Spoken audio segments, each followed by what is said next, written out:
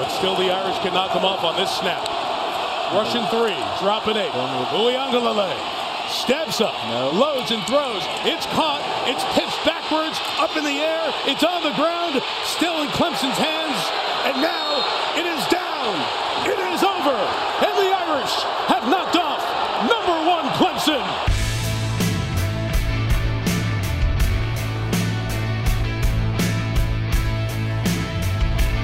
All right, big episode today. Welcome into the latest episode of Sun Saturday. I'm Tyler Ojek with Luke Smith alongside, and we are just a few days away from the rematch we've all been waiting for as Notre Dame is set to take on Clemson in the ACC Championship game Saturday afternoon in Charlotte. We're going to get into our preview of that game, updating you on what's happened since Notre Dame won the last meeting between the two schools on November 7th. We'll break down both sides of the ball and give our score predictions. Then we got two awesome interviews. We got the chance to talk to Torrey Hunter Jr. and Nick Wisher, two former Notre Dame players. Both of them were great to talk to. But Luke, before we get into Clemson, we have to mention the big news of the day. ESPN senior writer Adam Rittenberg broke the news this morning that current Notre Dame defensive coordinator Clark Lea is going to take the head coaching position at Vanderbilt, his alma mater, with the official announcement coming late Monday night.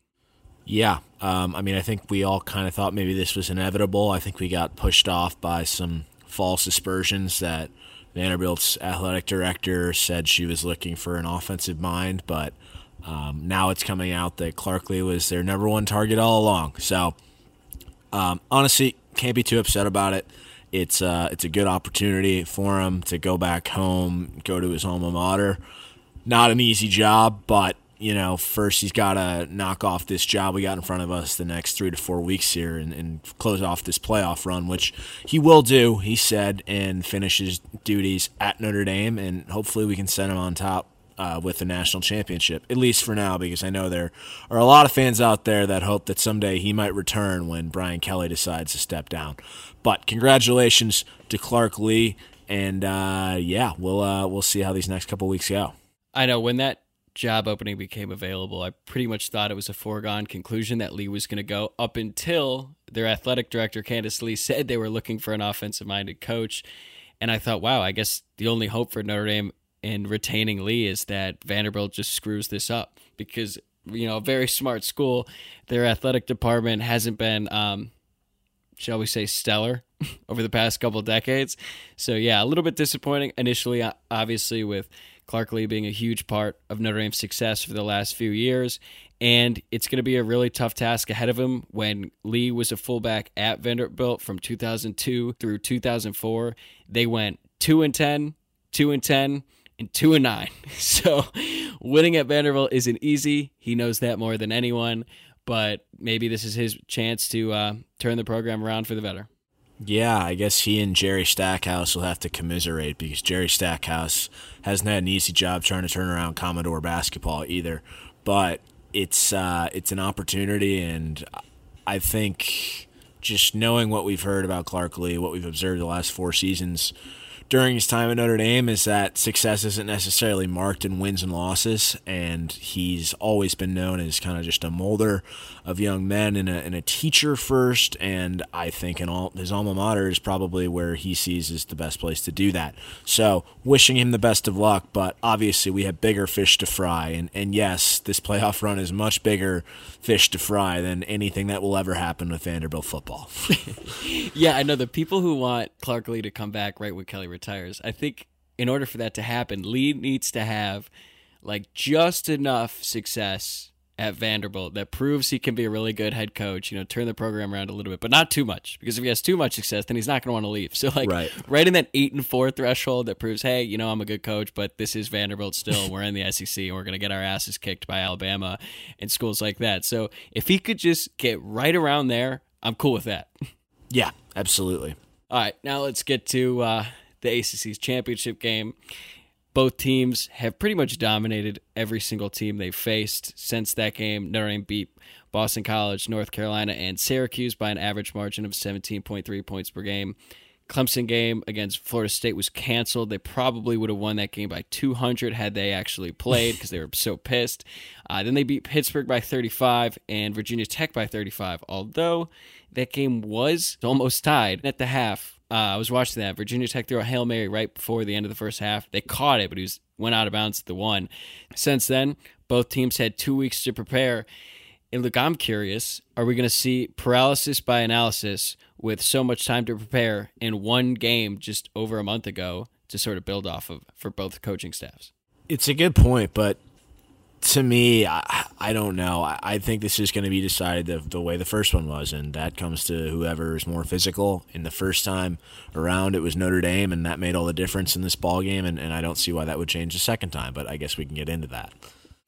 Yeah, I think both coaching staffs have said sort of the same thing. Like Clemson, Dabo Swinney's basically said, hey, we're worried about Clemson. We're worried about what we did wrong in that game. You know, he admitted that Notre Dame did dominate the line of scrimmage. They forced some turnovers, and that Clemson was kind of lucky to be in that game because, let's be honest, even though Notre Dame played great, they did leave a ton of points on the board, especially early on. Yeah, definitely. Couple field goals. Obviously, the fumble in the third quarter also loomed large for most of that game, so that's why, there are a lot of people out there that said Notre Dame got every break first time around with guys out. They basically did everything they could have done to win the game, and I completely disagree with that notion because they left so many points on the field, and that's what gives me even more hope going into this game on Saturday.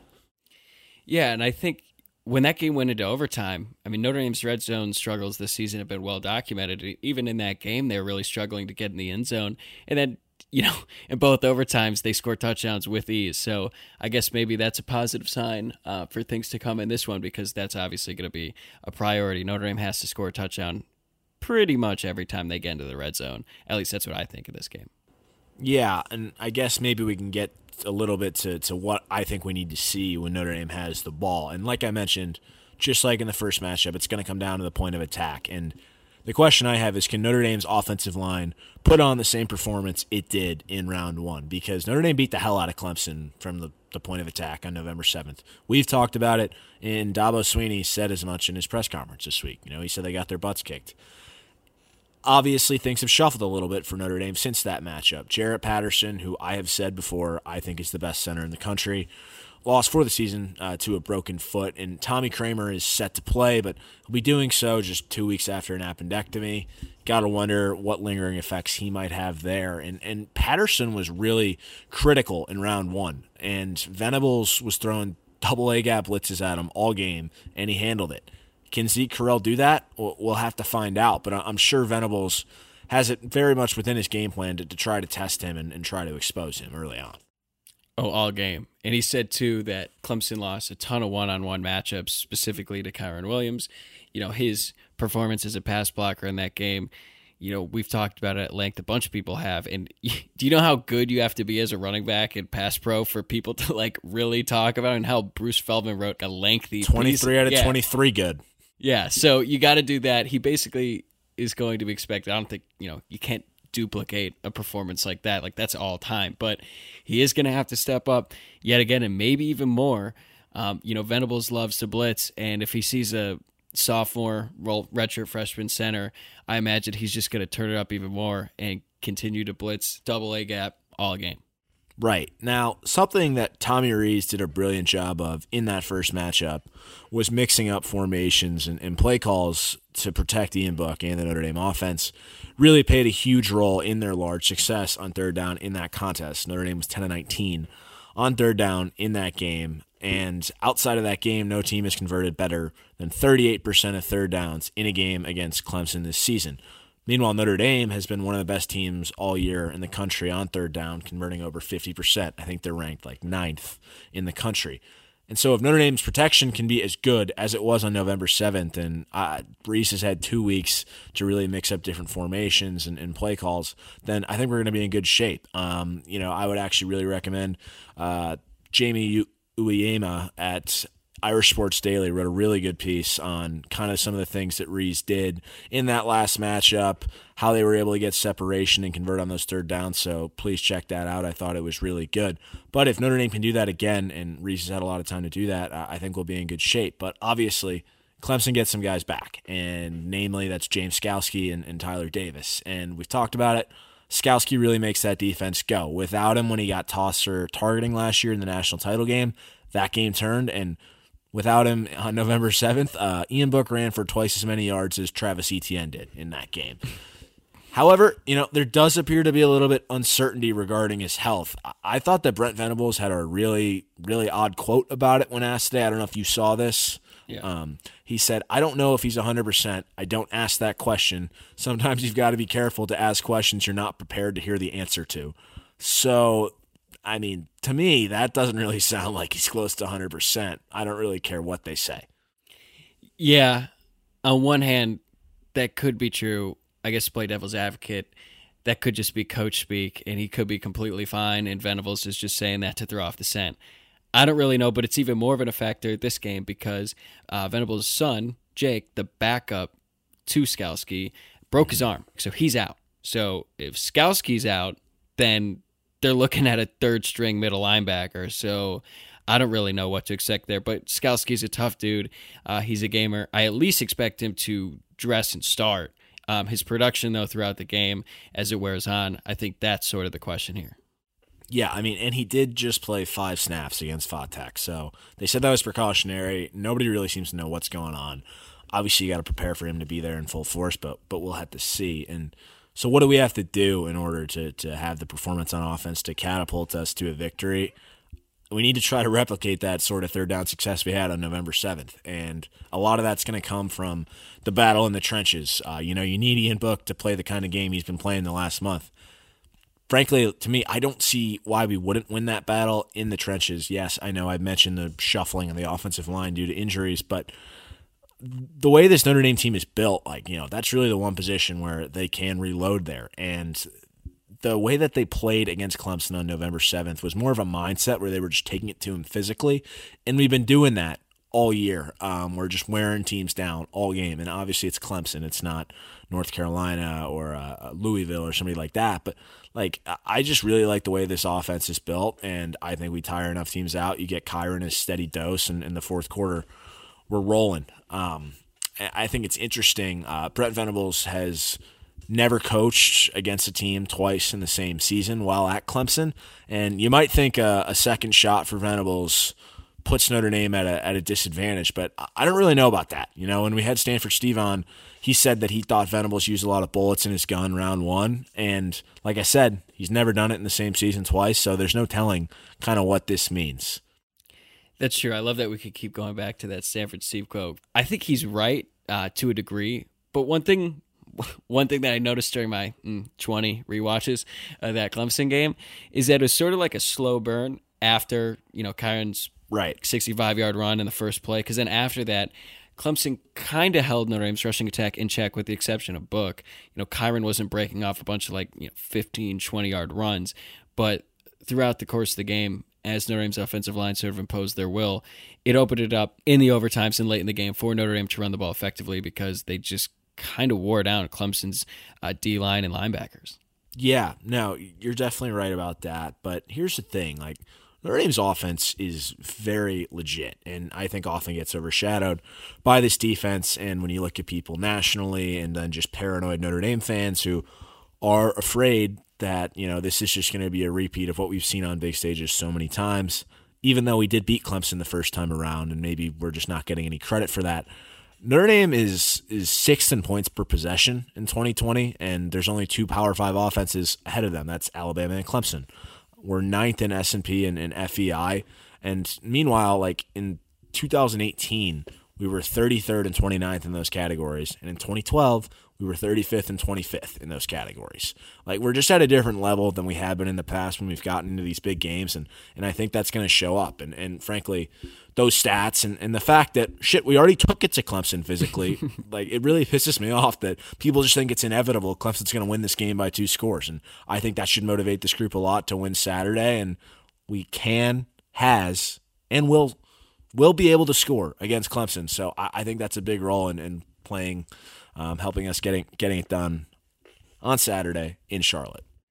Yeah, I'd love to know how much the players are reading into the sort of the commentary about this game, because in the regular season game, Notre Dame was actually kind of a trendy pick nationally. Certainly not the case now. I think Vegas has the line, last I checked, at 10.5, which is, I know Trevor's back and it's on a neutral field, but damn, dude. It's egregious. Like, I don't know. Like, I just don't think the people in Vegas watched Game 1, which I thought they did because I thought they lost a lot of money. But, like, it blows my mind. I don't get it, like, how Trevor Lawrence is going to be a 17.5-point difference, but go figure. Yeah, let's get into that. When Clemson has the ball, Trevor Lawrence is back. So what does that mean? I've thought about this a lot lately because obviously in the first game, DJ Uiagalelei played phenomenal. You know, he finished 29-44, threw 439 yards, which is the most ever by an opposing quarterback against Notre Dame defense, and he didn't throw a pick. So what more could Trevor do really in the passing game? I don't think we could look at it from like a statistical standpoint because hell, Trevor Lawrence's stats, they might not be as good, at least through the air. But for all intents and purposes, the playoffs have started for Clemson. And that's a scary thought because they're playing with a little bit of desperation. They might have a little bit more edge. And think about it, like Lawrence is one of the best college football players you and I will ever see. And if they lose on Saturday, his college career is over. Like there's no way I could see him. I mean, maybe he'll play in the bowl game, but I doubt it. Doesn't count. Doesn't matter. Doesn't matter. He stands nothing to gain from that, only to lose. He could only get hurt. So in that situation, I would be shocked if he played. And I'm sure he knows that. Like, I'm sure he's going to come out with an edge in this one because, like I said, his college career is on the line. And I think the biggest key for him, or at least maybe the biggest difference he'll make in this one, is with his legs. Because against Ohio State in the Fiesta Bowl last year, Lawrence had 107 rushing yards. He outgained Etienne by like over 60. He had 16 carries, granted a few of them were sacks, but he was running a lot of designed runs because Ohio State, similar to what Notre Dame did in the first one, just really tried to bottle up Etienne on the ground. He became way more effective as a receiver in that one, but Lawrence was their most explosive running threat. That 67-yard crib call, I was on the field for that right in front of the Clemson section. That was one of the craziest plays like I've ever witnessed, and they just erupted, and he showed emotion for the first time. And in the first matchup, DJ didn't run much at all, which I thought was kind of surprising because like we know he can run. He had that 30-yard rushing touchdown against Boston College, so he clearly can. So he was pretty much a non-factor in the read option game, and that's where I expect Lawrence to maybe make a big difference, especially in RPO situations. Yeah, I think it's a really good point, and it brings me back to that Fiesta Bowl game last year where that was really the first time we'd ever seen Lawrence use his legs like that, and it kind of came about as a matter of desperation. And you wonder if that's what happens here, like, you know, where they're really playing for their playoff lives. They got to use another tool, which is kind of a weird way of thinking of it because if he's that good, why not just use it more often? But I think something that we got to consider here is like you've talked about it, like he takes a lot of hits. He doesn't slide a lot. And I don't know that you can do that against a defense like Notre Dame. He never slides. I don't know if he's because he's big or he's trying to send a message that he's tough. Like, granted, he is really tough. We know that. No one is denying that because I think he ran for that touchdown like 2 plays after that targeting call against Ohio State last year, which he took a huge hit on that. And then he was like, screw it, 67-yard run. I think he broke 2 Ohio State defenders' ankles on the way in. But all throughout that game, the people I was watching it with were like, go down, dude, because I bet on Clemson that game, so I was rooting for him hard. Like, just get on the ground. Why are you standing straight up and, like, lowering your shoulder in these hits against Ohio State, who had, like, 4 draft picks on that defense? So maybe the reason that Tony Elliott doesn't want him running the ball is because he just won't slide. He just sacrifices his body, which probably isn't good for the team in the long term. Yeah, it's a good point, and I wouldn't be shocked, but I don't know. I really would be surprised if we did not see that incorporated into the game plan Saturday afternoon. So, yeah, like I said, I don't know if Lawrence is going to throw for more than 439 yards. I sure hope he doesn't. But, yeah, things that don't show up on the stat sheet. Maybe it's making the right read on a RPO where instead of giving it to Etienne, he tucks and runs it, or he finds the hot route across the middle on a slant. You know, little things like that build up and could be the difference maker. Now, granted, Notre Dame's defense is very, very good. Last time they held Clemson to 4-15 on third down conversions last game. This is obviously going to be priority on both sides. Notre Dame is going to be trying to maintain that effort. Clemson's trying to fix that. Clemson went 2 of 6 on third and short, though, which kind of comes down to Notre Dame dominating the line of scrimmage, so I don't know what more schematically you can do there, I guess. Well, I'll play devil's advocate a little bit here. I think some of that, though, is where you might see a difference with Trevor Lawrence, a more veteran quarterback, recognizing things at the line of scrimmage. And, like, that was just a freshman quarterback, getting a little bit confused, and that's why they didn't pick up some of those thirds and shorts. So that's where I could legitimately see a little bit of a difference from Lawrence in this game. Yeah, and this has sort of been the story for Notre Dame all season. And a big part of that is the average third down against this Notre Dame defense is 8.5 yards, which is a ton. Yeah. And that starts with good rushing defense on first and second down. Notre Dame held Clemson to 34 rushing yards in the first matchup. I think you pretty much have to expect some sort of letdown here against the best running back in football and a quarterback that, like we said, can run. But then again, like considering what they did to the North Carolina running backs, Javonte Williams and Michael Carter, who just ran for over 500 yards against Miami, who's ranked number 10 and actually had a pretty good rushing defense going into that game compared to the 87 against Notre Dame. It's hard for me to imagine the drop-off there will be that significant. Yeah, I agree. I mean, Miami obviously grossly overrated per usual, but still, typical. Like, the way those guys went off and just kind of like the limited stuff those guys did against Notre Dame where Ade Ogundeji was just able to run them down on outside runs. I don't know. It's a stout defensive line, and I'm really excited to see how they do this Saturday and how Etienne, you got to think he's going to bounce back. He's one of the most dynamic players in college football, but will it matter if they can't, get off, if the offensive line doesn't do their job? Yeah, and you mentioned the defensive line. Notre Dame's defensive line played pretty well, but they didn't get to DJ until the overtimes on that last drive when they got 2 sacks in a row. There this week, Notre Dame is getting Jason Adamalola back on the D-line. He's been out with a meniscus injury, as well as Jacob Lacey, which is good because we know Notre Dame likes to rotate a lot in the defensive line. And they're going to have to get after Trevor Lawrence with 4 guys, maybe 3 even sometimes, because Lawrence is so dynamic as a passer, you're not going to be able to blitz because he could be able to pick that apart. So I think the biggest thing to watch when Clemson sends the ball is going to be how Notre Dame's defensive backs handle Lawrence, because Notre Dame has struggled against the deep ball this season, and Trevor Lawrence is damn good at throwing the deep ball, and he throws it a lot. 20% of his passing attempts this year have been over 20 yards or more. Sam Howell at North Carolina, they try to attack Notre Dame's defensive backs with deep balls early. And like we said, it doesn't really matter when the quarterback doesn't have time to get rid of the ball. So Notre Dame's defensive line is going to have to get after him a lot. Otherwise, we love Nick McLeod and Clarence Lewis CPA, but you give Clemson enough chances, they're probably going to convert on a couple of those. Right, and that's why you're so right. It all comes down to the defensive line having the same kind of performance they had against North Carolina, where they really just made Sam Howell and those receivers a non-factor. If they can do that, I honestly don't think Clemson's offensive line is that great. Like, it's fine, but it's not your typical Clemson offensive line. If they can get after them and put Lawrence on the ground a few more times than they put DJ on the ground, we'll be in a really good spot. Yep, and I think in order to do that, they need production from the guys up the middle, specifically Drew White, linebacker, and Kurt Hinish. Both of them had just phenomenal games. Last time we talked about them both in that recap episode. I think Drew White, he had 6 solo tackles and a tackle for a loss, and he was just all over the field.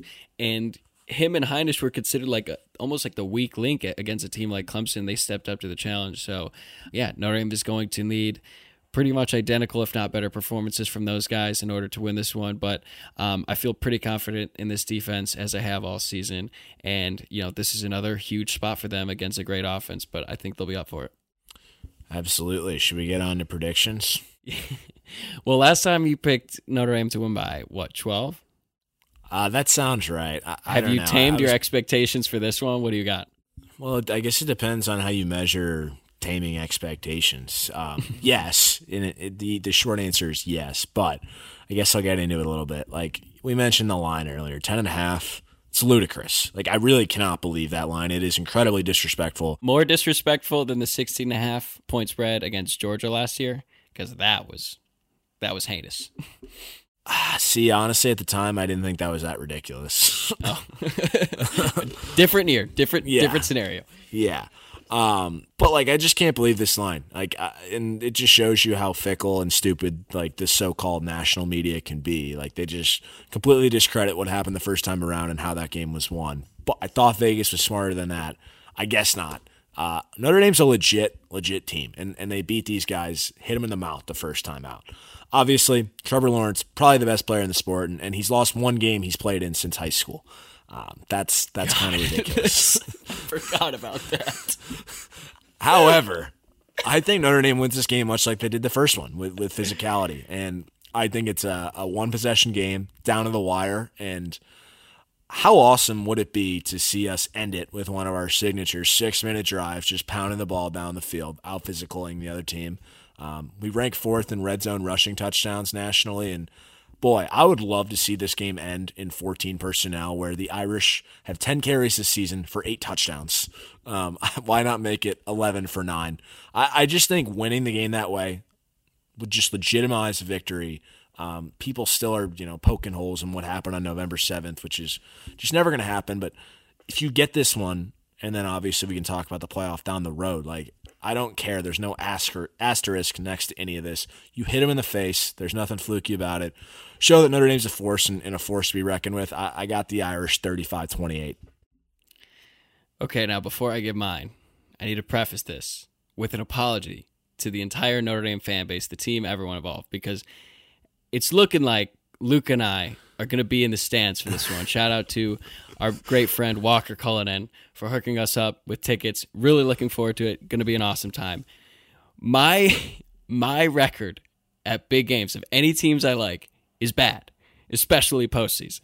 And not only is it bad, they always get destroyed. First one I could think of, 2012 National Championship against Miami.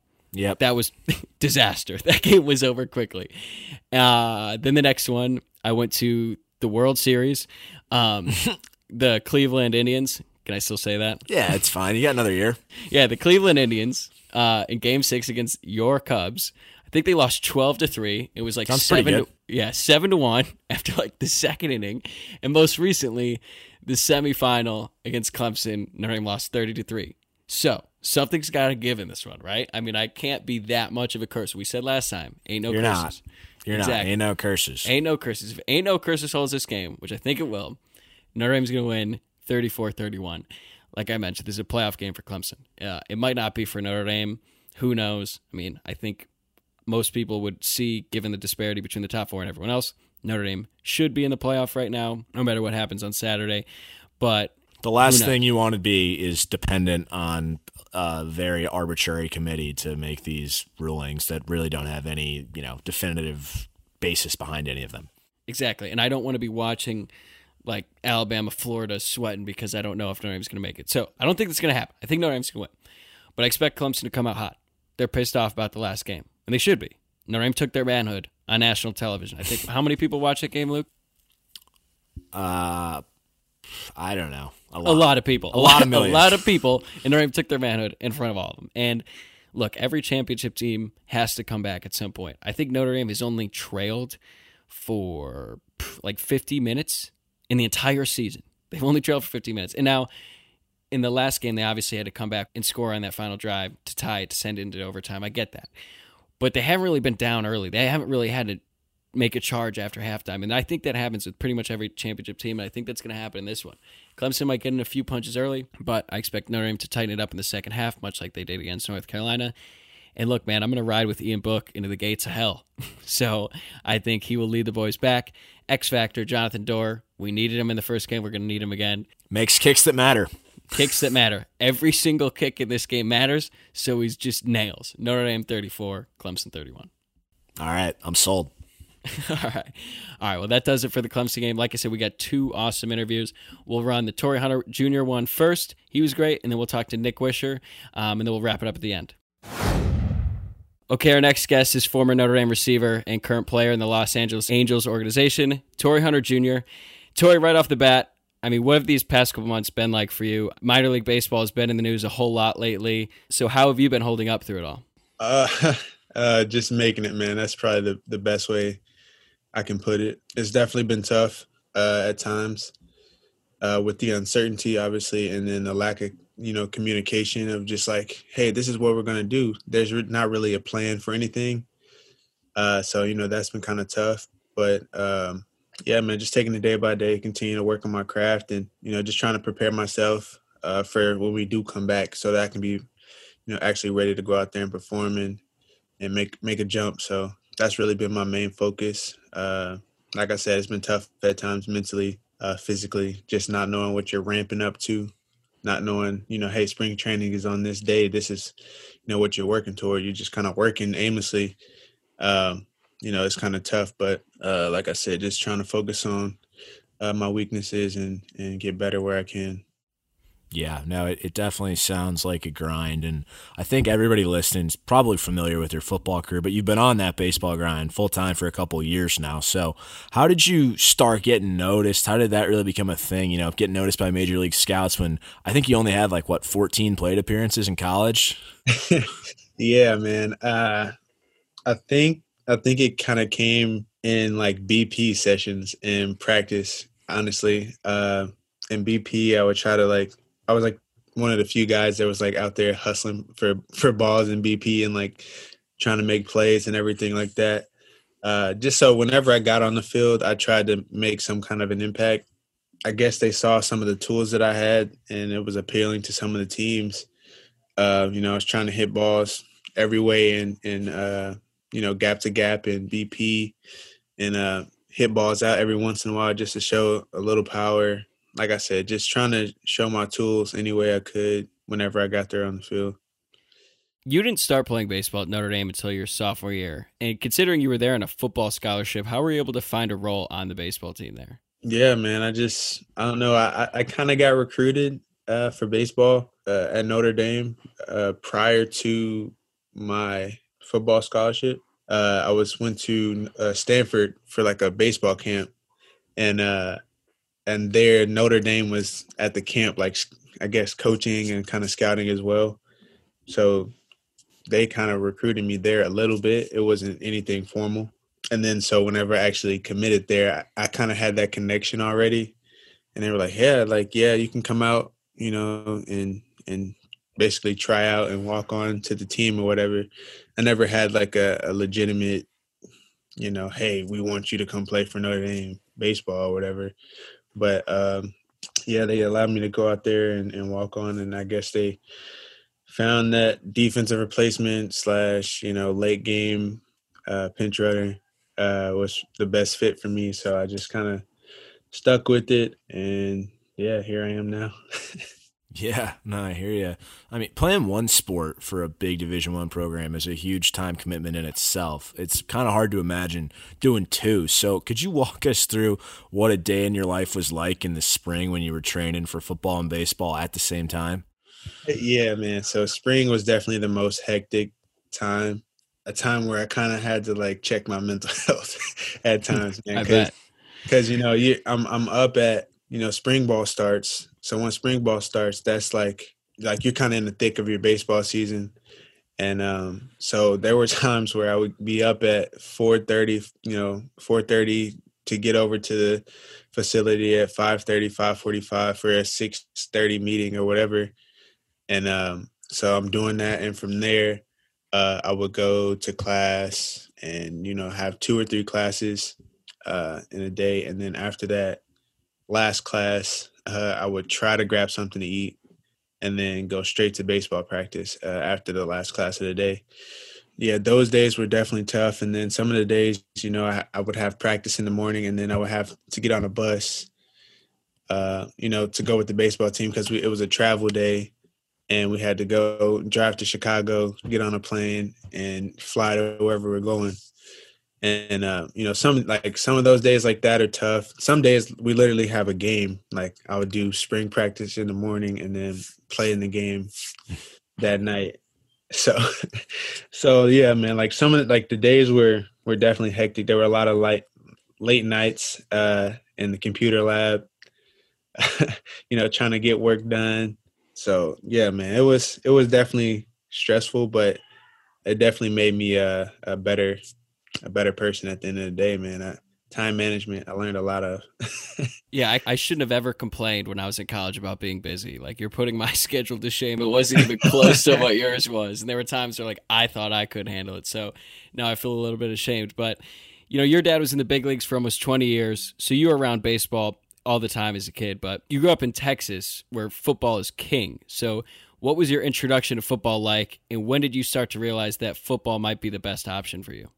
I would say football came about early on. So when we first moved to Texas, I joined, flag football and everything like that. So I played it.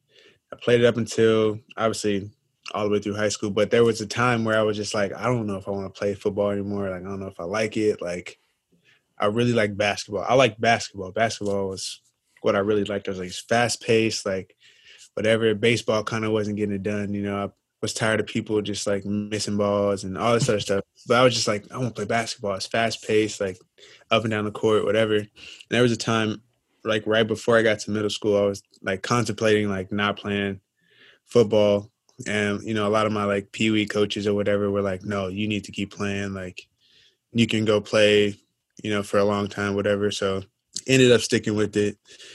And then, freshman, sophomore year, high school, my freshman year, I played quarterback on the freshman A team. And, I had a lot of success there. I didn't know if I wanted to continue to play quarterback. But sophomore year, I switched to receiver and cornerback. I played both ways. And that was kind of a point in my football career where I was like, okay, I'm kind of good at this. Like, played varsity, had a pretty good varsity season my sophomore year.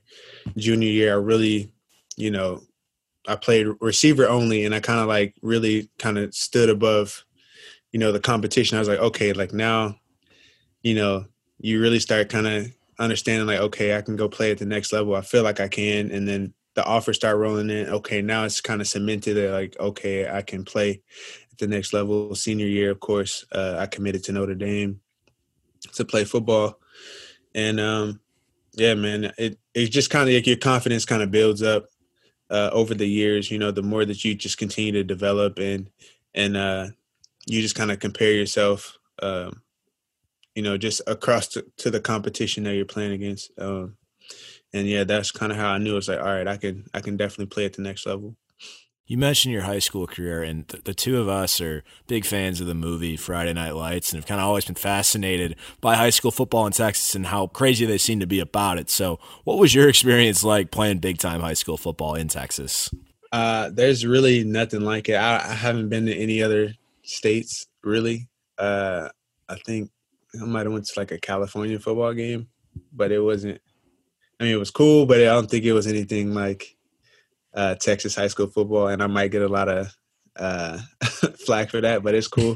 I think Texas high school football is like the best in the country, man. Because like Friday nights, man, the city kind of shuts down. My city's a lot bigger now, but when I was there, it was kind of a smaller town. City kind of shuts down. Everybody's at the game. Packed house, parking, like standing room only type thing. And to make it even crazier, my senior year, our principal would even like give us half days on game days. Like the whole student body had half days. Well, I think the seniors did, but like we had half days on game days. That's how like serious it was.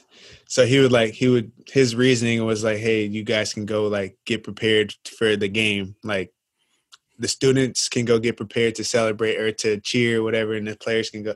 I'm like, dude, like that's unheard of, right? So, and it was only for the first semester. Second semester, you're there the whole time, right? But it's crazy, man. And yeah, man. So people really view it as like it's a religion out here, man. It's definitely, it's just, I don't know. It's crazy. The city shuts down and everybody's there, suited up, ready to go. You getting trash talked if you don't play well. It's like, it's crazy. But it's an experience that I wish everybody could, experience. Yeah, that sounds awesome. So coming out of high school, you were a 4-star recruit in football with offers from big time programs all around the country. So how did Notre Dame enter the fold, and what made you ultimately decide to go there? Yeah, man. I took a visit to Notre Dame in June, June and July, going into my senior year. It might have been July. And just the atmosphere, as soon as you walk on a campus, it was just like, dang, like I felt like I belonged. I felt like I belonged there. And it was just from the professors to the people who showed us around, like the tour guides or whatever, just that showed us around, the coaches at the time, made you feel like welcome. You didn't feel like just an asset or whatever, just like a pawn, that they're just going to use and then get rid of you, right? It was more like, hey, if you come here, you're entering a family, and it's deeper than, just using you to win games and then getting rid of you. So they preached about the 40-year decision and not the 4-year decision, right? So that was definitely something that stuck with me, because I knew that there was more to sports at the time. I knew that there was other things that you could do outside of sports, and that message that they gave me was different than a lot of other schools. A lot of other schools, they just preach that you're going to win games here, you're going to win national championships, you're going to be the best player, and like obviously that appeals to some people, but you could get hurt tomorrow or whatever, and all that can be gone. And what's crazy enough, I ended up getting hurt my senior year of high school and breaking my leg. And they honored my scholarship still, and I ended up still being able to play and everything like that. So that kind of just cemented it. I'm like, yeah, they're really, family oriented, and they looked out for me. They could have, like any other school, just been like, hey, you broke your leg in the All-Star game. Like, yeah, that was all the Army All-American game, right? Yeah, right. It was a practice. Yeah, I remember hearing about that now that you mention it. Yeah. Yeah, and at school could have just been like, hey, like, peace. You know what I'm saying? Like, but they honored it, and they still believed in what I could bring to the table. So forever grateful for that opportunity, for sure.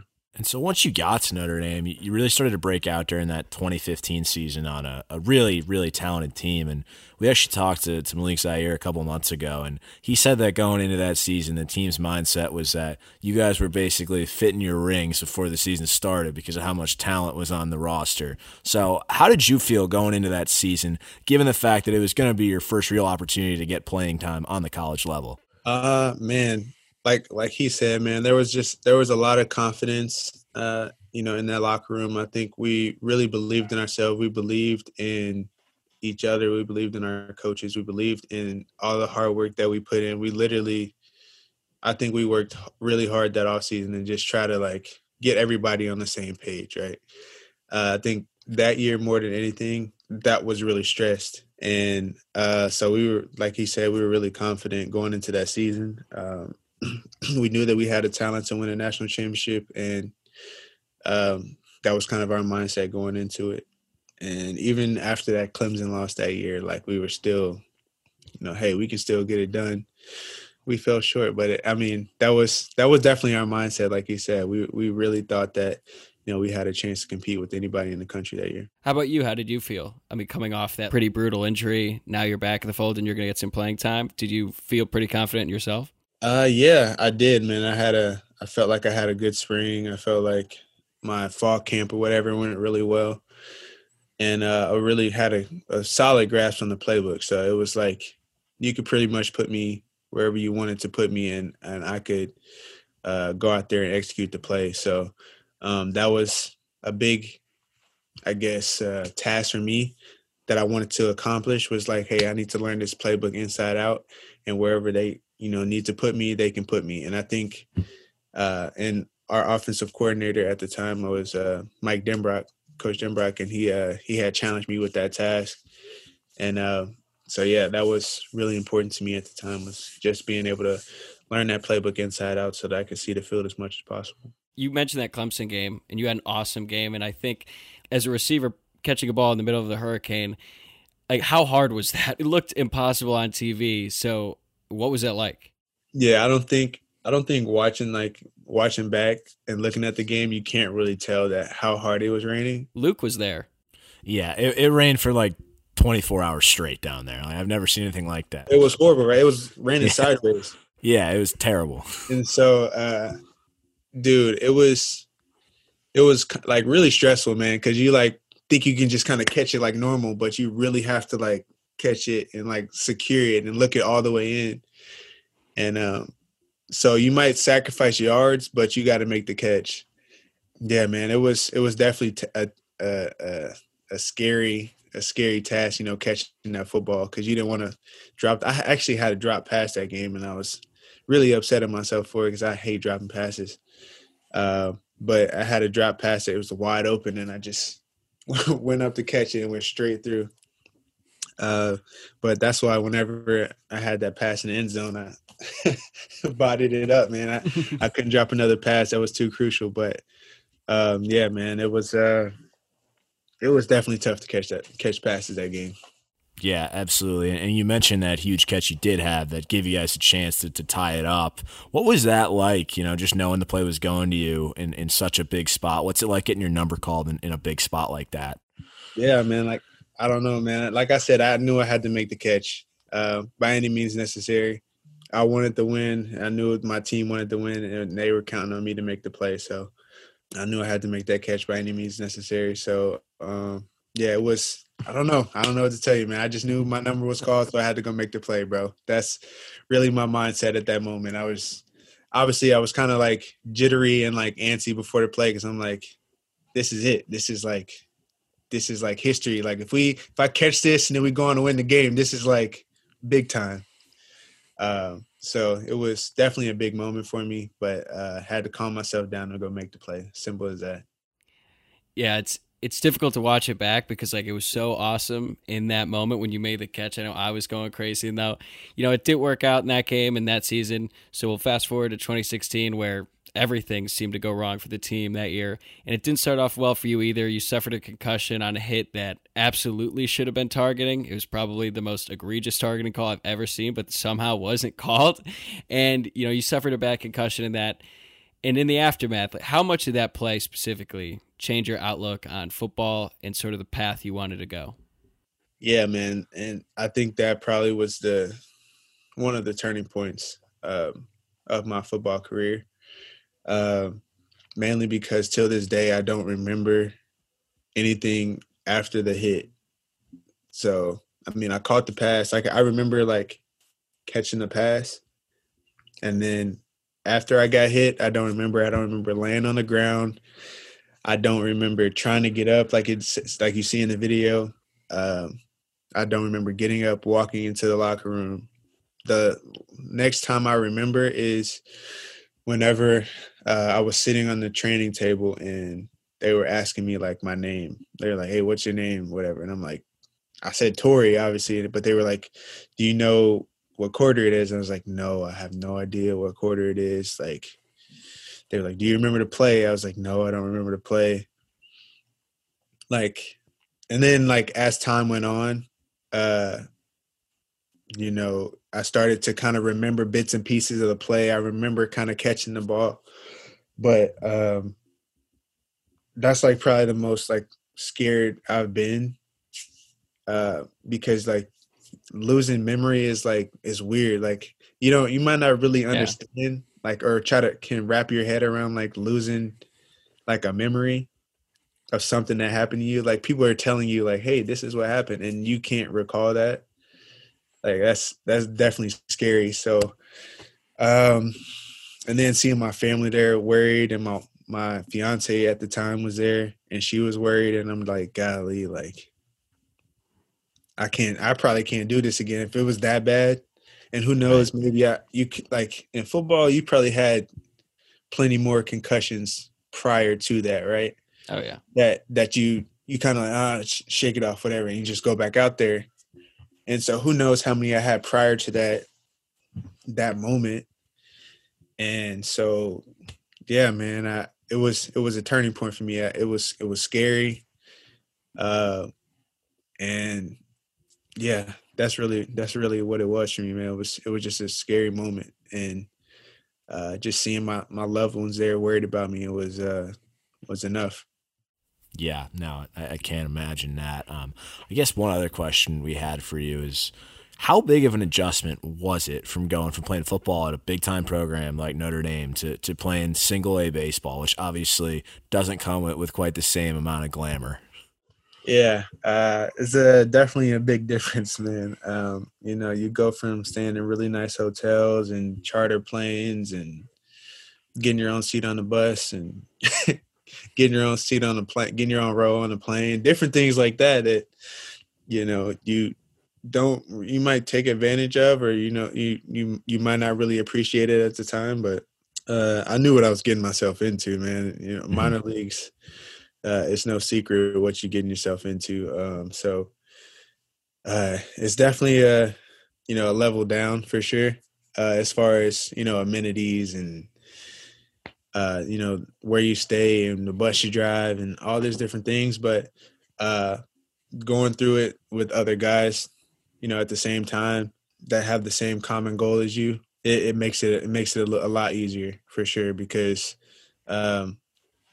you make lifelong friends, when you go through something together, right? When you go through hell together, like you can relate on a certain level that other people just can't. So obviously you can gravitate toward them and lift each other up. And so I've made a lot of really close friends, playing baseball, going through this minor league system. All right, I know you got stuff to do, so we'll wrap things up with a couple rapid-fire questions. So you said you were really good at basketball. You played D1 college football. Now you're playing pro baseball. Is there a sport you've tried that you weren't awesome at? No. Appreciate the honesty. No, probably golf. Well, that's everyone. Fair. Yeah, golf's hard for everyone. Yeah. Man, all right. Who was the best football player you played against in college? Oh, probably Jalen Ramsey. Yeah, hard to argue with that. Yeah. All right. Our next one is a question we ask all former Notre Dame students. What's the weirdest thing you've seen during a night out in South Bend? Oh, God. Oh, my God. I don't know if I want to say it. All right. Well, say it, and then we'll decide whether we can cut it. Oh, gosh. So I was at a party, and what I assume was a madam came out and was trying to get us to go. Yeah, it was definitely the weirdest thing, because I was kind of thrown off, and I don't know if it was like a cross-dressing thing. Dude, anyways. That sounds like South Bend in a nutshell. You never really know what's going on. I gave you pieces. Yeah. Yeah, we'll connect the dots. That's kind of all you need. And then last question, you got a score prediction for Saturday's game against Clemson? Ooh. 38-35 Irish. I think both quarterbacks are going to be they're going to play really well. And like I said, that's why I think the score is going to be close, and I think it's going to come down to a field goal. Inbook is playing at a really high level, the highest level I've ever seen him play. And the defense is really like a brick wall right now. So I think if they can be pretty stout in the run defense and with Etienne, he's a dog. So if they can stop him like they did the first game, hold their own in the air, I think they'll be fine.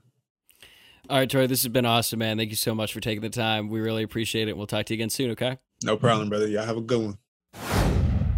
All right, we're joined now by Nick Wisher, former Notre Dame tight end in class of 2018. We're just a few days removed from Wish Fest, which is a one-night music fest put on by Nick's family's foundation called Wish Forever, which provides financial support to families battling cancer. Obviously, went down a little differently this year due to the pandemic, but you guys were still able to raise a bunch of money for a great cause. So, Nick, could you describe the work you guys do throughout the year and how people listening can contribute? Yeah, absolutely. So my family started the Andrew Wisher Foundation in memory of my older brother, Andrew, who passed away from colorectal cancer in 2012. Before he passed, his kind of last wish to my family and I was to be able to pay forward the kindness and generosity that he was shown throughout his battle. So throughout, his 2-year battle with cancer, we were shown so much love and support by the Southside community. We literally had thousands of people come to our doorstep and offer any help they could. They offered meals, transportation, whatever we needed. And that was the kind of love and support my brother wanted, a lot of people to feel. So with that, we created the Andrew Wisher Foundation, and Wish Fest has become our main fundraiser. As you mentioned, it's an all-day music festival, usually held on the south side of Chicago at Bourbon Street. We have tons of national acts that come in and kind of, it's just a really fun party atmosphere. And obviously this year with COVID, we had to, change things up a bit. So we went virtual with it. And last Friday we held the Wish Fest at Home 2020 edition, and it was awesome. You know, we had Old Dominion, Walker Hayes, OAR, Dispatch all made appearances on the show. You know, the guys at Barstool Chicago and Big Cat made appearances as well. So we were able to raise over $225,000, and donations are still rolling in. So you know, all the donations and proceeds go directly to families impacted by cancer. So we kind of focus on that AYA segment, which means you know, adolescents and young adults, which is kind of an underserved population between, you know, 16 to 36 years old.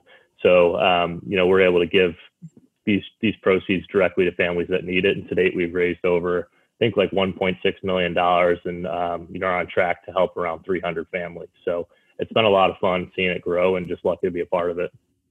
No, absolutely. That's fantastic. And you mentioned being from the south side of Chicago, and as a guy from the Chicago suburbs myself, I have to ask a little bit about your Chicago sports background. I was told that you played on a basketball team growing up with Miles Boykin and Max Strus, former Lewis Flyer legend, before he transferred to DePaul and became a star there, and now he's with the Heat. So I got to ask, did you guys ever lose a game? We lost a few. There it wasn't a lot. You know, we played a lot of great competition, you know, kind of throughout the country. But yeah, it was just an incredible team. Obviously us three, and then we also had Sam Connolly, who played at Mount Carmel, and then he went on to play football, played linebacker at Miami of Ohio. We had Sean Leland, who went on to pitch at the University of Illinois baseball. So we were stacked. We had a lot of great talent. You know, just awesome guys too. I'm friends with those guys for life. And yeah, we didn't lose a lot, that's for sure. It was a great time. What age group were you guys when you played together? Yeah, so we started off, I joined the team like when I was in 5th grade. So we played from 5th grade all the way up until 8th grade. Miles was a year younger than us, but he played up. You know, he was just really good, so he was able to play up a level. And yeah, so all of us were together from 5th to 8th grade. That's nuts. And I looked it up. You still hold the record for most career receptions of any player in Illinois high school football history from your time at Marist High School. So it's no surprise, you know, you generate a lot of attention for big-time programs. And how did you sort of approach your recruiting process? Yeah, so for me, it was, you know, I was focusing on more on the academic schools, so that was a big piece. And I wanted to be able to stay relatively close to home. So kind of putting those two things together, I was, my top three, I kind of narrowed it down to Michigan, Notre Dame, and Northwestern. All obviously, you know, great academic schools, but, you know, great football programs as well. But it's kind of funny how it happened when you know, I wasn't necessarily, I knew Notre Dame was the place, but I just was still kind of waiting for whatever reason. And there was one day I got a call from the Michigan coaches saying, hey, we can only take one tight end this class. And, you know, somebody just committed. So that, you know, that kind of took Michigan off the board. So then, you know, I was kind of panicking. I didn't want that to happen again.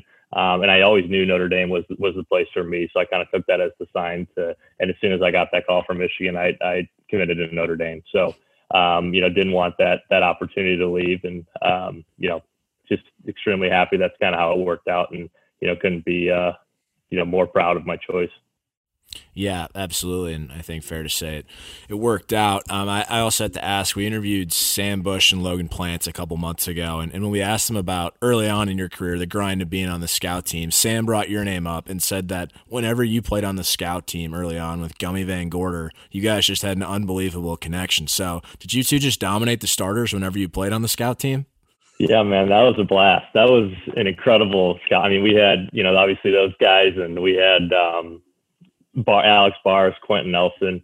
So it was just an incredible, you know, just team of guys on that scout team. But I just took it as, you know, for me, I just wanted to get better and better every day. And, you know, coming from high school, I was a receiver, so I didn't know how to block at all. And I took that, you know, I basically became another O-line for that scout team is the way I took it, and wanted to be able to work on my blocking skills. But also Gummy was, yeah, for whatever reason, I mean, Gummy was, we just had a great connection, great relationship.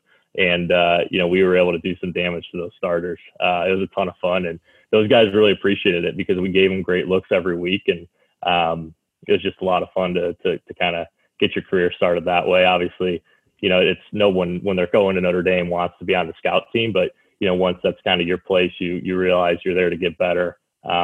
And you can kind of get the guys around you better as well and prepare them for the game day on Saturday. And that was our mindset. And, the whole scout team did a really, really good job. That's a pretty damn good scout team too, with Quentin Nelson, Alex Bars, and you. Like, at least some of those were maybe even better than the starters.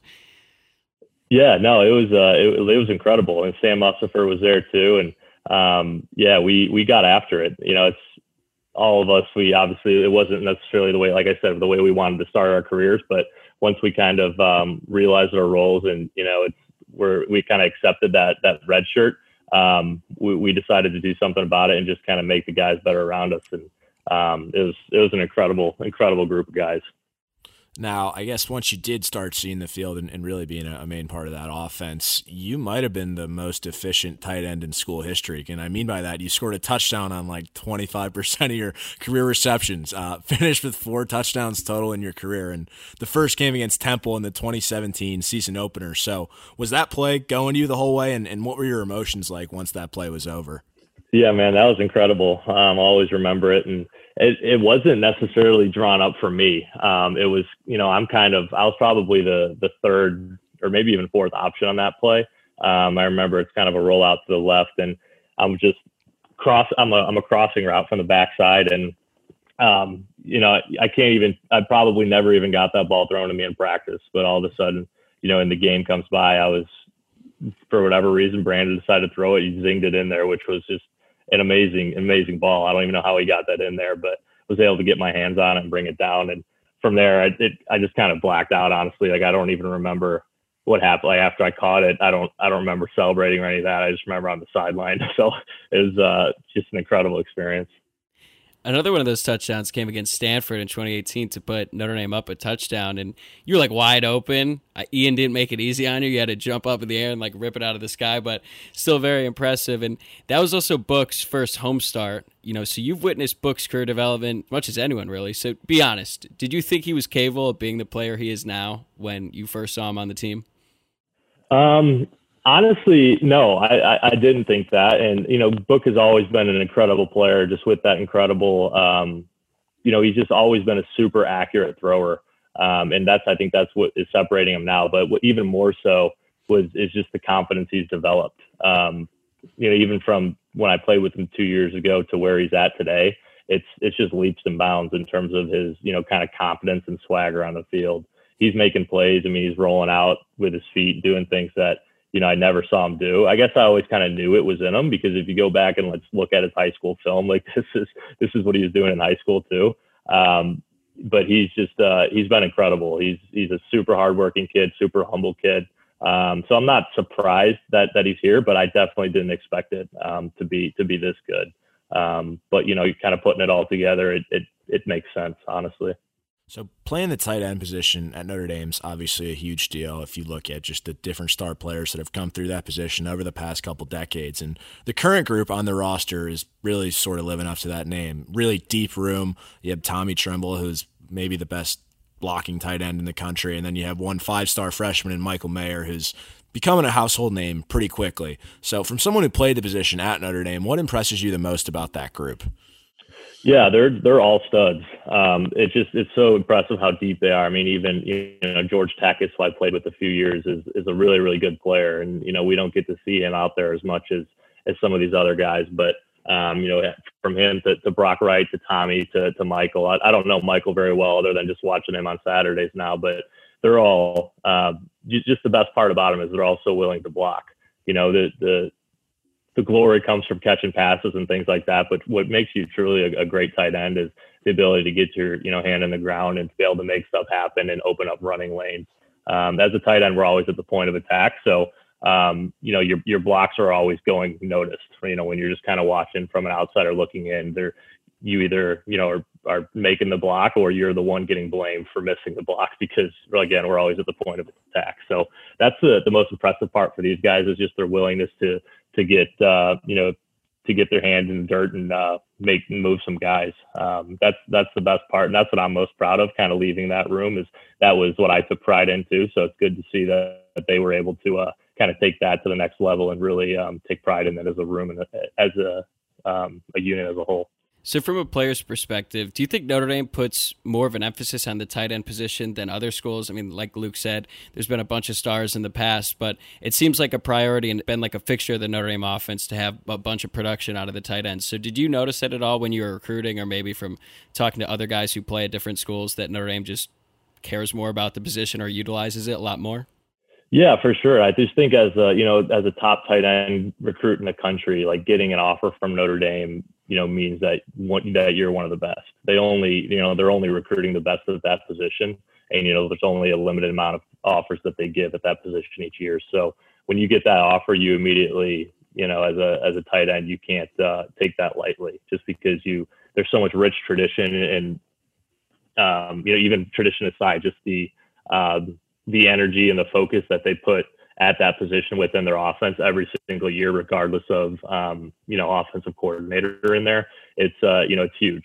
And that's what I think is, you definitely feel that as a recruit. And, that's why it's so cool, just because whoever is that, it stems from Coach Kelly. Coach Kelly has always had great tight ends in his offense. And so to be one of those guys that are getting recruited by Coach Kelly at that position is pretty special. And that just kind of gives you a little bit of confidence too, just to know that you're good enough to be recruited like that. And, you got to go show it once you get there. So, it's definitely pretty special. Yeah, and I know you said you don't know him as well, and makes sense, your timelines don't overlap, but just from what you've observed this season, what do you think the ceiling is for a guy like Michael Mayer? I mean, it's unlimited, honestly. It's what he wants to make it. He just got to keep working hard. He has all the physical tools. He just got to become a student of the game. That just comes with, experience out there, is being able to kind of dissect defenses before they even make their plays. And that will help him in the running game as well, making blocks, is understanding, all right, if we got a blitz on the left side, everyone's going to be looping right. If you're at a right tight end, you're going to have to, the guy's going to become a 9 rather than a 6, just things like that, where, it comes with experience and, being around the game a little bit, and that makes his job a lot easier. So, like I said, obviously the catching passes is what brings the glory, but being able to do both at a very high level, which, he's been doing. He's been unbelievable at both parts. So he just got to keep it up and keep growing that way. And what I think really separates him is his ability after the catch to catch and run and break tackles. That was something at Notre Dame that, we didn't, when I was there, we didn't have that guy that was able to do that. We had a lot of great tight ends, but there wasn't a lot of us that were able to kind of, be shedding tacklers off left and right and able to run for an extra 8 to 10 yards. Right. So I think that's what makes him very special is that ability to, once he does get the ball in his hands, the first 2 tacklers aren't bringing him down. It's going to take more than that. So I think that's what, really makes him special. You mentioned that you hadn't blocked much coming out of high school, and I imagine that's pretty typical, especially like in your case when you had, I think, 257 receptions for your team. Like, you don't really need to block that much when you're that productive. So what is that like for you? Like, how big of an adjustment is it coming from, you're basically a borderline wide receiver in high school just catching passes, and then you come on to Notre Dame and they put a huge emphasis on blocking right away. How tough is that for you and for other tight ends who are in your position? Yeah, for me, it wasn't very tough for me to accept that, because the way I saw it, that was going to be my ticket to playing, right? Because if you can't do that, no matter how good of a pass catcher you are, you can't be relied on to be a 3-down tight end, 3-4-down tight end if you can't get that blocking piece. So I always had confidence in my ability to catch balls and get open on pass routes like that, but that blocking piece was the part that I needed to see the field. So that's really what I worked hard on. And so being that red shirt, that I took that to heart, and, every practice learning from those offensive linemen, spending a lot of time with them, trying to just figure it out, and going against guys like Romeo Okwara, Isaac Rochelle, guys that are dominating the NFL now. And as a true freshman, trying to block those guys every day at practice and, get my butt kicked left and right, you adapt quick, you figure it out. So that was what helped me really get my game to the next level and propelled me to be able to step in and play a lot the next 4 years after that. So you were there in 2018 when the Irish played Clemson in the Cotton Bowl, and obviously we've already seen Notre Dame beat Clemson once this season. Obviously that 2018 game as well had a couple of things that I think we'd all like back, breaks, injuries, etc. But what has made up that difference from that 30-3 deficit or loss in 2018 to winning in double overtime this year? What do you think is, I guess, what's led to that jump? Yeah, that's a good question. And when I look back at that year, I feel like we did have a lot of similar traits as a team. I think it just kind of what it comes down to, and our defense was obviously really good back then too. But there's something about this year's defense. They're very, to be able to stop a guy like Etienne and some of these other running backs that they've been doing. We never really showed that on that team in 18. So there's something about what that defense is doing, and just their entire mindset of being able to shut down these big time running backs, and not let the yardage rack up on them. I think that's the biggest thing, and just an overall just mindset of the entire team. I think is what was similar to ours too. Is just being able to rely on each other and having that really tight, close knit bond. And I think it helps that they are extremely experienced too. So we were as well, which was great to be able to lean on that and lean on your older guys to make plays when the time comes. But I think that those are probably the biggest things. All right, we are just a few days away from the ACC championship game, so we got to ask: can you give us a score prediction and maybe some expert analysis on what's going to happen on Saturday?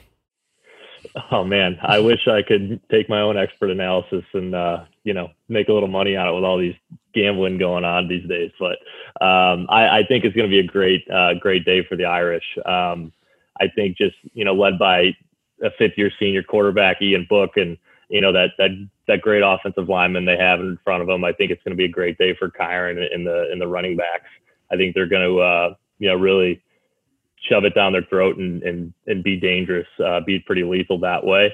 And I think our defense is going to have another great day against stopping Etienne. Obviously, Trevor Lawrence being back will open up things a little bit for them in the passing game, but have confidence in the secondary to be able to make some plays when called upon. So I think it's going to be a pretty high, medium scoring game. I'm going to look at I'm going to go Irish by 7. So we'll go 34-27 Irish.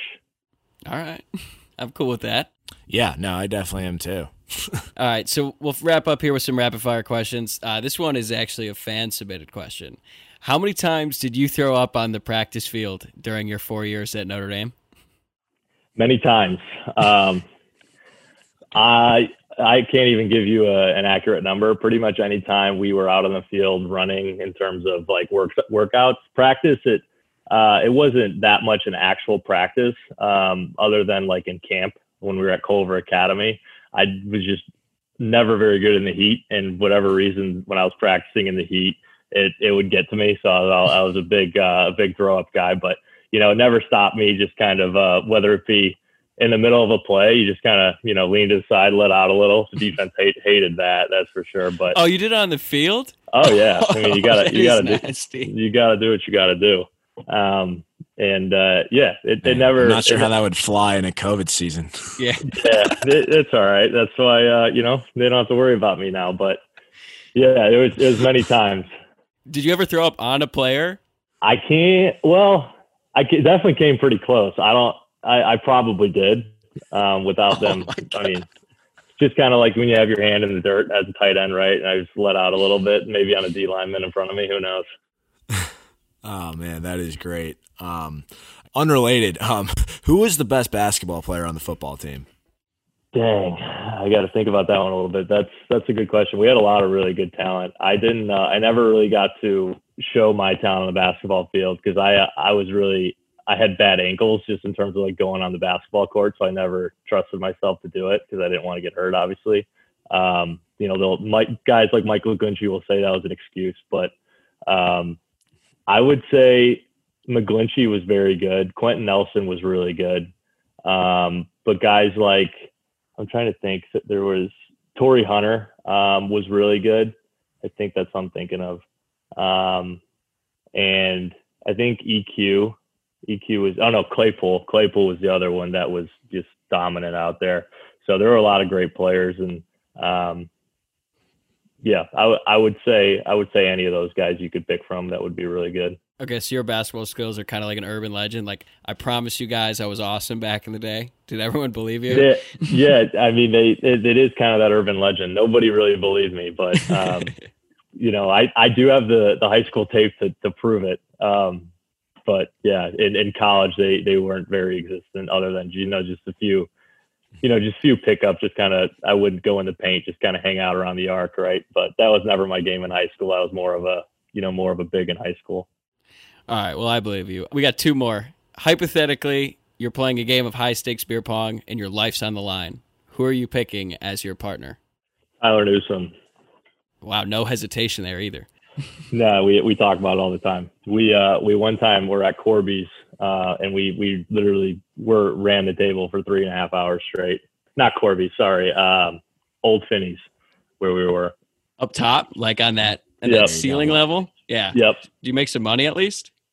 Yeah, we made a couple bucks, but it was mostly just pride. Like, we honestly got to one point where we were like tired of winning just because we were there all night. But we got to drink for free because of it. Night, yeah. Now, I guess in line with that, I'm sure this could go a lot of different ways, but it's a question we ask every Notre Dame student that comes on this podcast. What's the weirdest thing you ever saw during a night out in South Bend? Oh man, South Bend is a weird place, no doubt about it. I would say, you know, I've just a lot of gross things. Like, you know, there's a lot of weird people, and you just kind of leave a bar at like 2:30. You see, I saw a homeless guy taking a dump like right in the middle, right when you walk out of CJ's. That was weird. And you know, you just see a lot just weird college kid stuff, like people peeing on the bar and things like that.